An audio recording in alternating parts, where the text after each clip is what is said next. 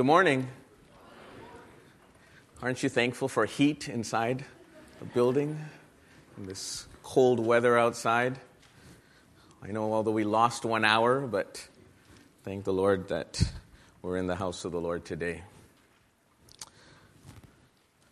We're going through a series right now about the farewell discourse of Jesus. And we're in John 14 this morning. And I just want to read to you again. We read it already, but as we enter into the Word of God, John 14 from verses 1 to 3 says, "Let not your hearts be troubled. Believe in God. Believe also in me. In my Father's house are many rooms. If it were not so, would I have told you that I go to prepare a place for you? And if I go and prepare a place for you, I will come again and will take you to myself, that where I am, you may be also." Let's pray. Lord Jesus, we thank you for these beautiful words that you spoke to your troubled disciples to bring comfort in the midst of heartbreak. And as we look into your word today, Lord, I just pray that you would comfort our hearts through your word and that we would know you in a greater way. In Jesus' name, amen. So, in these verses in John chapter 14, we see how Jesus is trying to comfort the hearts of his disciples. We looked at it a couple weeks ago.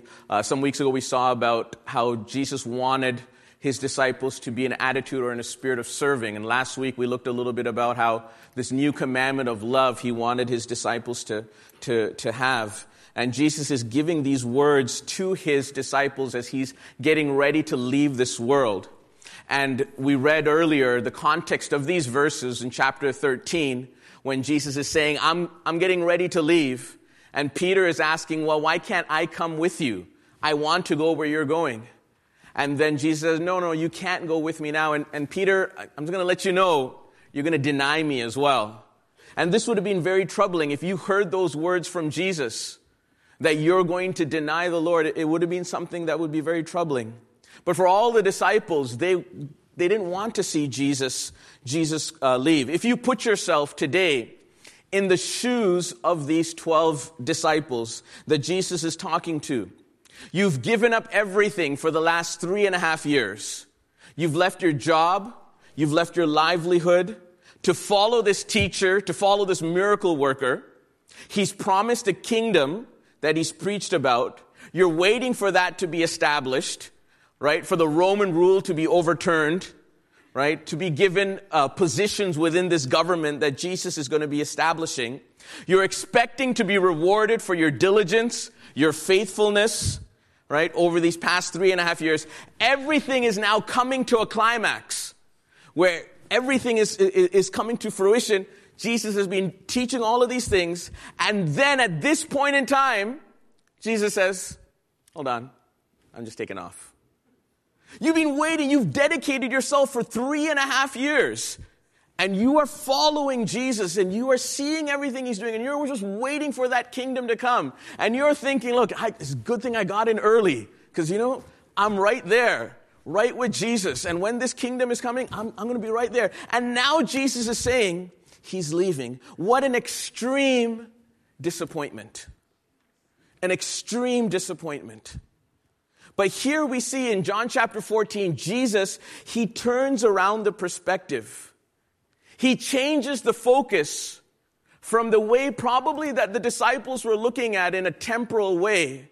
We want the kingdom of God to come. We want to overthrow these Romans. We want the kingdom of Israel to be established. We want Jesus to be seated on that throne of David. Let's go back to the glory days of King David, where Israel is the greatest nation in the world. But here Jesus, he turns around the focus and takes it away from something that's temporal to something that is eternal. And I wonder how many of us in our lives today, we are focusing on what is temporal and denying or making it very light what is actually eternal. In Colossians chapter 3 from verses 1 to 4, it says, "If then you have been raised with Christ, seek those things that are above, where Christ is, seated at the right hand of God. Set your minds on things that are above, not on the things that are on earth. For you have died and your life is hidden with Christ in God. When Christ, who is your life, appears, then you will also appear with him in glory. Here Paul is he's changing the focus. He's saying, set your mind, set your heart on things that are above. This passage that we're looking at, the disciples are troubled. And so many times we ourselves get troubled. Why? Because our focus is on things of this earth. And we've lost perspective, we've lost vision of the eternal things. We all go through times of grief, pain, problems, hardships, failure, betrayal, hurt, sickness, death. All of these things, we go through these things. But what is our comfort during those times? Here Jesus tells the disciples, don't let your heart be troubled. Right? Don't let your heart be troubled. We worry about so many situations, but hear the advice of Jesus. Don't let your heart be troubled. And right after that, what does he say? I just want to look at 5 things from this passage in John chapter 14. Jesus says, don't let your heart be troubled. And then he goes on to talk about a few other things that help us have comfort in God. Number 1, he says, believe in God. Number 2, he says, believe also in me, or believe in Jesus. Number 3, he is preparing a place for us. Number 4, he is returning for us. And number 5, we will be in his presence forever. He tells these disciples, they're troubled. They've gone 3.5 years. They're following Jesus. They're doing everything Jesus says. They're probably getting, A's. Well, maybe some people got some B's or C's. Peter probably got an F every now and then too. Right? But they're following Jesus all the way. And then he says, I'm taking off. I'm leaving.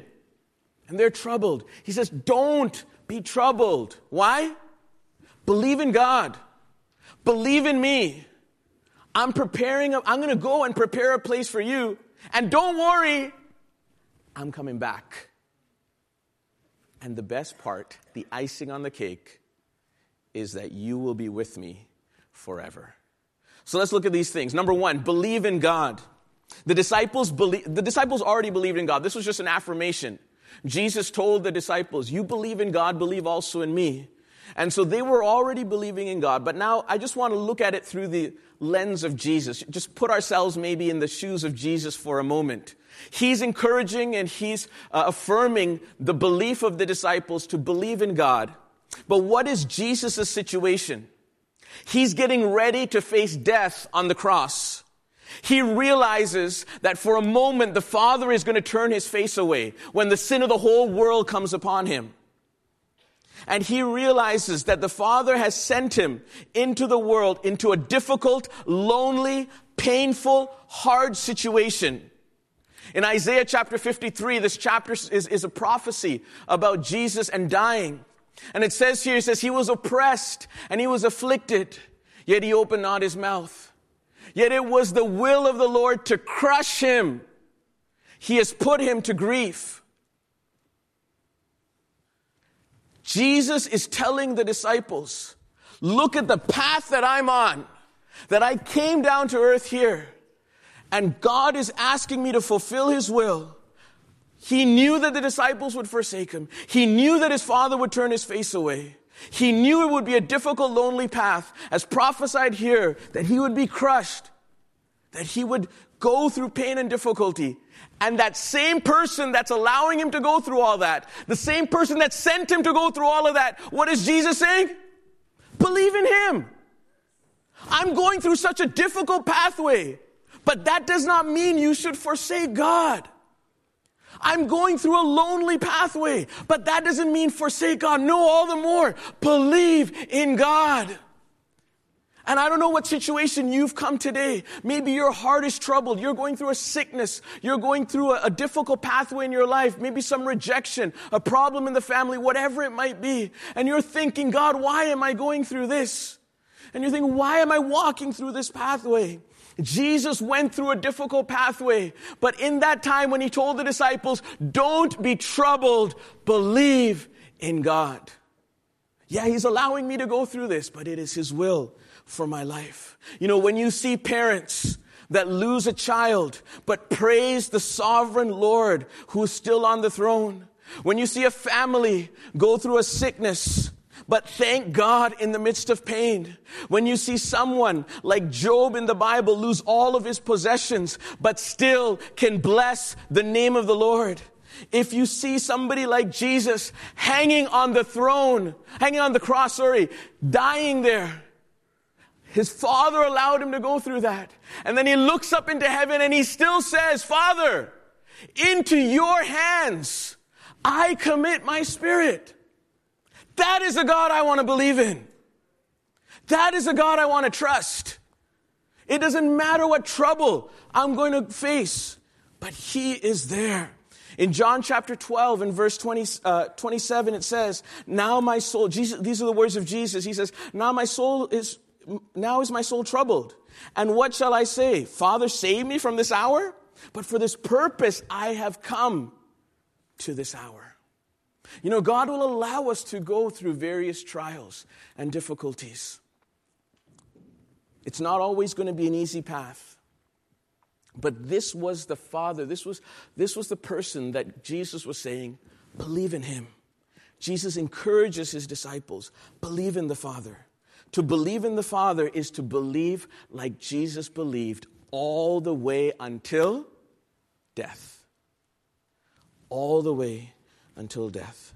Maybe you're going through a hard time today and you're questioning God and you're asking God, Lord, where are you? Why have you allowed this in my life? Why this suffering? Why this trial? Comfort comes from trusting in an all-wise, all-knowing God who holds us in His hands. You know, if anyone had the right to question God, I think it was probably Jesus at that time. Why are you allowing me to go through such a thing? But what does He say in Matthew chapter 6 and verse 26? He says, look at the birds of the air. They neither sow nor reap nor gather into barns, and yet your heavenly Father feeds them. Are you not of more value than they? Then a few verses down, here now He gives us perspective. He says, for the Gentiles seek after all these things, the physical provisions. And your heavenly Father knows that you need them all. But here now He puts things into perspective. He says, but seek first what? The kingdom of God and His righteousness. And all these things will be added to you. Let's get our priorities straight. We're going to put God first in our life. You know, there is a man, his name is George Mueller, and he was a man that started orphanages in the 1800s in England. And he lived by faith and he trusted in God. And he trusted God to provide all of his needs. And there was a day, this is just one story out of a multitude of stories if you ever get a chance to read his biography. But there was a day when he had to give food for 300 of the children to eat, and he didn't have any food in this orphanage. But he told all the children to go and sit down at the table and to thank God for the food. And he went there, and the kids went there, and they thanked God for the food. And within a few minutes, there was a knock on the door, and the baker was there. And he brought all this bread, and he said, the Lord told me to come and bring you this bread in the morning. And then shortly after that, there was a knock on the door, and it was the milkman. Back in those days, they had milkmen. It was the milkman that said, my cart broke down right in front of your orphanage, of all things. This milk is going to go spoiled. Do you think you can use any? And it was just enough for that 300 children.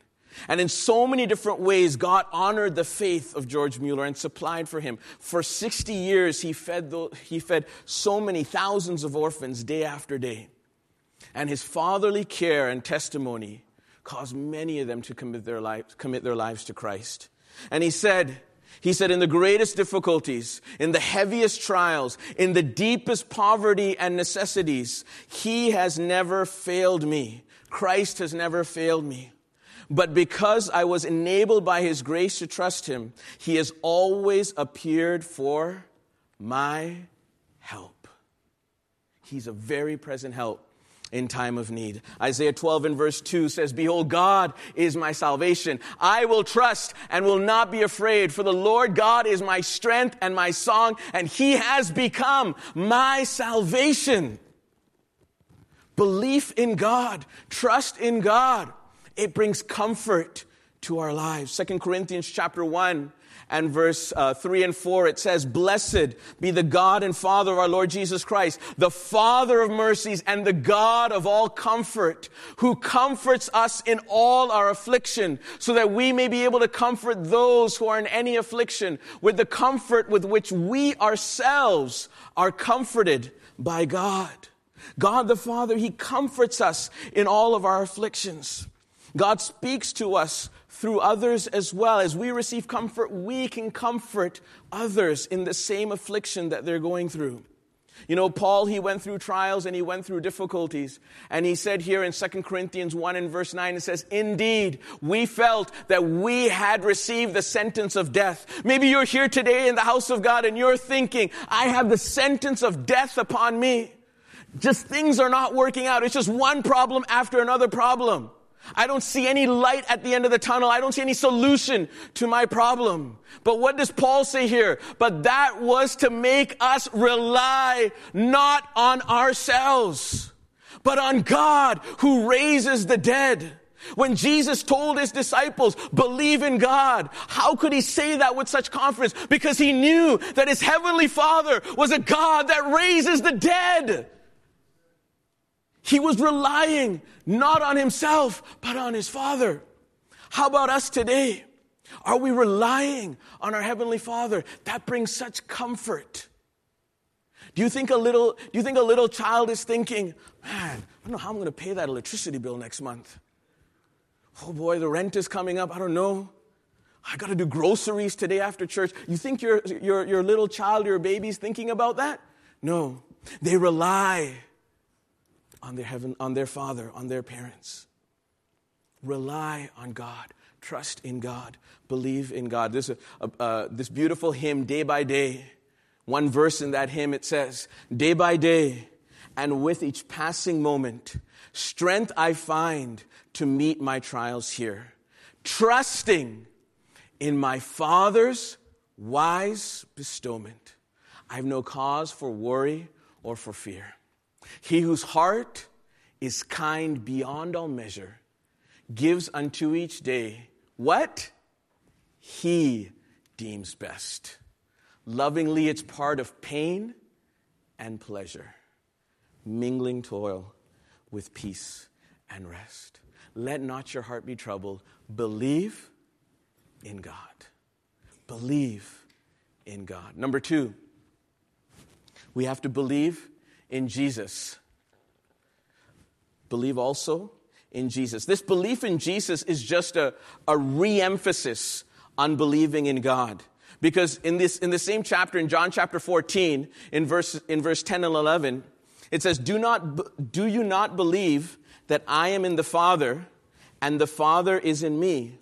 The words that I say to you, I do not speak of my own authority, but the Father who dwells in me does his works. Believe me that I am in the Father and the Father is in me, or else believe on account of the works themselves. It is a revelation of the Father in the Son Jesus, to understand the beauty of this unity in the Trinity, and to also comprehend and understand the divinity of Jesus. He was going to the cross to die for the sins of mankind, and it was essential for his disciples and for all of us to understand that this was the Creator dying for the creation. This was the Son of God dying for mankind. And this belief in Jesus brings us to 3 things very quickly. Number 1, it brings us to belief in the Word of God. In John 1 verse 1, it's a familiar verse that says, "In the beginning was the Word, and the Word was with God, and the Word was God." It's a belief in the Word of God. Believing in Jesus is trusting His Word, His promises, His truth that's written in the Bible that He's given clearly unto us. Number 2, it's doing the will of God and fulfilling the works of God. Again, in John chapter 14, just a few verses down, it says, "Truly, truly, I say to you, whoever believes in me," right? Believe in Jesus, what will happen? Will also do the works that I do. Will fulfill the will of God. If we believe in Jesus, we will do the will of God. And number 3, it speaks about believing in His promise that Jesus said He will send another comforter. He'll send another comforter to us. In the following verses, from verses 15 to 18, we're not going to take time to read all the verses. You can read it later on at home if you'd like. But there Jesus speaks about sending another comforter.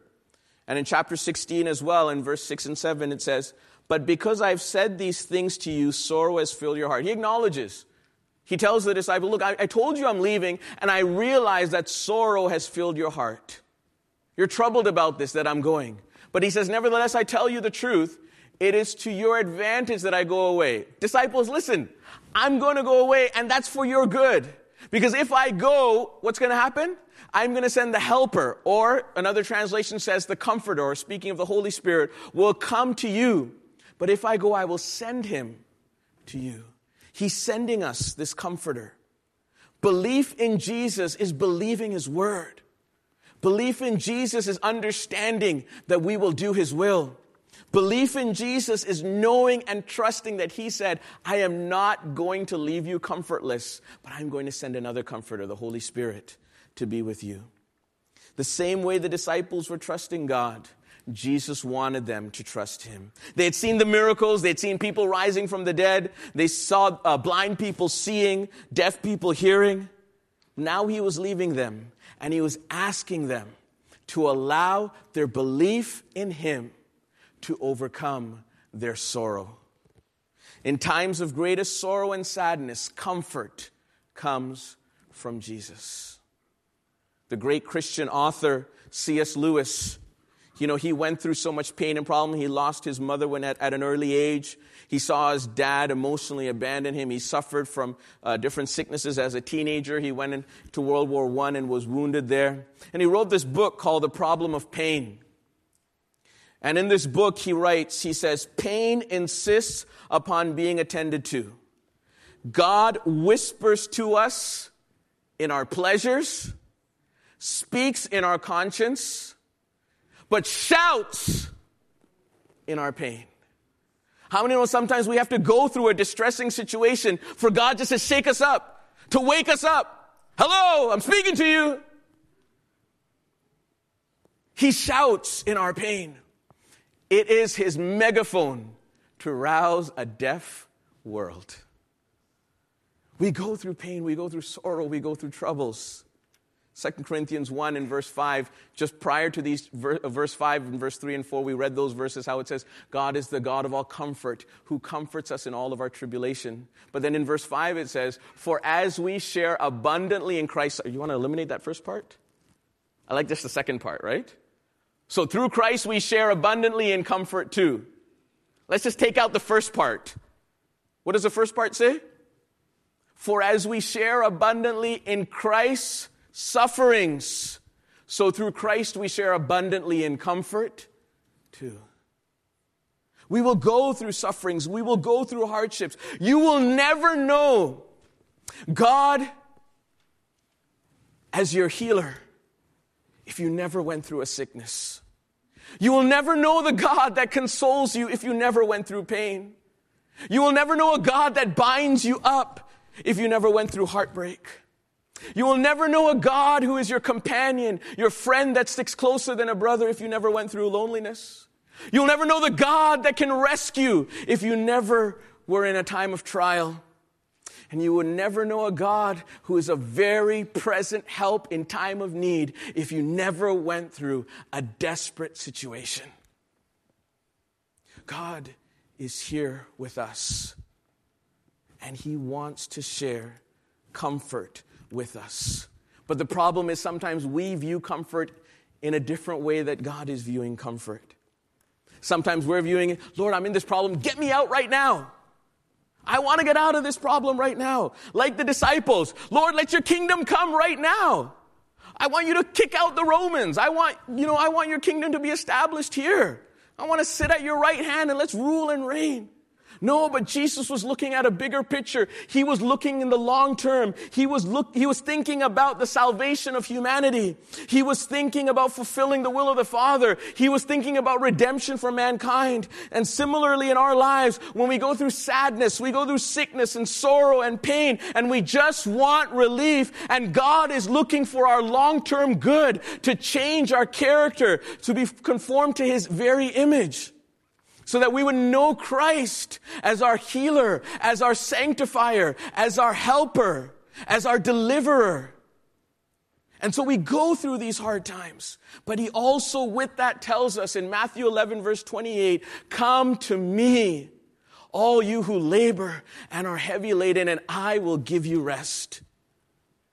When things seem uncertain, when the future is unknown, believe in Jesus and trust in him. Jesus was about to secure salvation for all of mankind, and the disciples were thinking, this is a horrific death. Everything is falling apart. What is happening? We followed Jesus for all this time. We saw him do miracles and great things. Now he's dying on the cross. And they're thinking everything is crumbling to pieces. And Jesus and the Father is like, it's just going according to my plan. And many times in our lives, it's like that as well. And so he says in John 16, verse 33, I have said these things to you, that in me, in Jesus, in Christ, you may have peace. In the world, you will have tribulation. But be of good cheer. Take heart. I have overcome the world. Believe in Jesus. Don't let your heart be troubled. Believe in God. Believe also in Jesus. Number 3, he's preparing a place for us. Right? Isn't this so beautiful? He's preparing a place for us. Right? What if I told you that, after the service today, I'm going to give you a deed to a $1 million property. It's all prepared. It's all set for you. You just got to move in. Wouldn't you be happy about that? Jesus is preparing a place for us. He told his disciples, I'm going. I know you're troubled about that, but I'm going for a good reason. I'm going to prepare a place for you. There was a singer. His name is Keith Green, and he wrote songs and he sang in the 80s. And he wrote one song that he wrote was called, I Can't Wait to Get to Heaven. I don't know how many of us, are in that category. Some people, they want to go to heaven, but no one's willing to die to get there. But he wrote this song, I can't wait to get to heaven. And what in the lyrics of that song basically says, God created this wonderful earth with so many beautiful things, and it took him 6 days to do it. But he's up there for 2,000 years working on my home in heaven. So that means living down here is like living in a garbage can, compared to the place that he's preparing for us. I want to read you a poem, but I just want to ask you if you can just close your eyes. And just for a moment, with your eyes closed, just think about this place that God is preparing. This poem is by James Hewitt. And as I read, I just want you to try to picture this, that when we close our eyes here in this earth, we open our eyes in heaven. He writes, what must it be like to step on a shore and find it to be heaven? To take hold of a hand and find it to be God's? To breathe a new air and find it to be celestial? To feel invigorated and find it to be immortality? To rise from the care, the loneliness, and turmoil of earth into one unbroken calm? To wake up and find it to be glory? Isn't that an amazing thought? When we open our eyes, when we close our eyes in this world, when we open our eyes in heaven, just think about that. He is preparing a place for us. We open our eyes to find it to be glory. It's not just that Jesus is leaving, but he's gone to prepare a place for us. During the times of the Great Depression, the suicide rate actually rose because so many people lost their money in the great stock market crash, and people started to kill themselves because it was like, what's the point of living? My money is gone. In Matthew 6, verse 19 to 21, it says, do not lay up for yourselves treasures on earth, where moth and rust destroy and where thieves break in and steal. But lay up for yourselves treasure in heaven, where neither moth nor rust destroys, and where thieves do not break in and steal. For where your treasure is, there will your heart be also. My question today is, where is our heart? Are we caught up with the things of this life and thereby become so troubled? Or do we keep our focus and attention on Christ and His kingdom? There's an evangelist, his name is Michael Ramsden. He works for Ravi Zacharias International Ministries. They go through to different very famous universities and things, and they're apologists, and they defend the Christian faith. But when Michael Ramsden was doing his doctoral research, he was coming near the end of his doctoral research, and Ravi Zacharias called him and said, I feel the Lord is calling you to ministry with me. And he asked him, would you like to join with me? And he was doing his doctoral research in finance. And so he sought counsel from others, and he was 25 years old. And he had three choices, basically. He said, I can go into banking, I can go into academia, or I can join Ravi Zacharias and be an apologist to defend the Christian faith. So he talked to one person, and this person said, we need some Christian bankers. So he decided to go into banking. And he said he went and he took a bath, and he ended up crying for 3 hours until he had no more tears. And he said he felt the Lord tell him, wrong answer, try again. And so he knew what the answer was, and so he started to work with Ravi Zacharias and to defend the Christian faith, to serve the Lord in that way. About 4 years later, after he started working with him, a group came to him because they were interested in his doctoral research, which was in finance.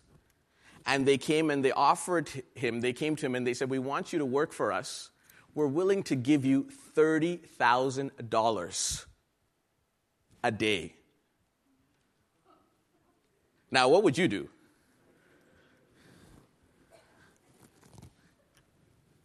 And so he told his wife, and they decided, let's pray about this. Obviously, right? We got to pray about something like this. $30,000 a day.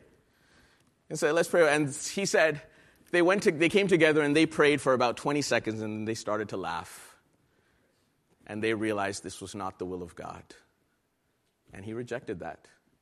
His wife joked around and said, maybe you can work for like 2 weeks and pay off the mortgage and then retire after that. But he had his eyes set on what was important. The Word of God talks about riches of this world, and it brings troubles. It brings a sword through our hearts. So many other things that can happen. We can't trust in uncertain riches, but we can trust in the living God. And so where is our heart today? God is reserving eternity for us, glory in heaven for us. It is incomparable to what is down here. 2 Corinthians 4, verse 16 and 17. So we do not lose heart. Though our outer self is wasting away, our inner self is being renewed day by day. For this light, momentary affliction is preparing for us an eternal weight of glory beyond all comparison. Way more than $30,000, that's for sure. Romans 8, verse 18 says, for I consider that the sufferings of this present time are not worthy to be compared with the glory that will be revealed to us. He is preparing a place for us, a glorious place for us, a beautiful place for us. Oh, what will it be like when we open our eyes and we see glory? It is so hard for our human mind to comprehend. Number 4, very quickly, He's returning for us. That's a beautiful thought. The whole trouble, the whole problem here, the crux of the matter was that Jesus told the disciples, I'm going. So to comfort them, He says, hold on, don't worry, I am also returning. I'm coming back. There's a story of a little boy. He was afraid of the dark, and his mom was tucking him into bed, and he was scared, and he didn't want his mom to leave, and the mom said, don't worry, Jesus is with you. The little boy looked back at his mom and said, yeah, I know that, but I want someone with skin on. And so sometimes we're like that. We know God is with us. We know His presence is there. He will never leave us. He won't forsake us. But think about that day that He's returning for us. Don't you get excited about that? That day that Jesus returns, that blessed hope that we all have. He promised to His disciples, I'm going, but I'm also coming back. In 1 Thessalonians 4 and verse 16 to 18, it says, for the Lord Himself will descend from heaven with a cry of command, with the voice of an archangel, and and with the sound of the trump of God. And the dead in Christ will rise first, then we who are alive, who are left, will be caught up together with them in the clouds to meet the Lord in the air, and so we will always be with the Lord. Therefore encourage, or another version says, therefore comfort one another with these words.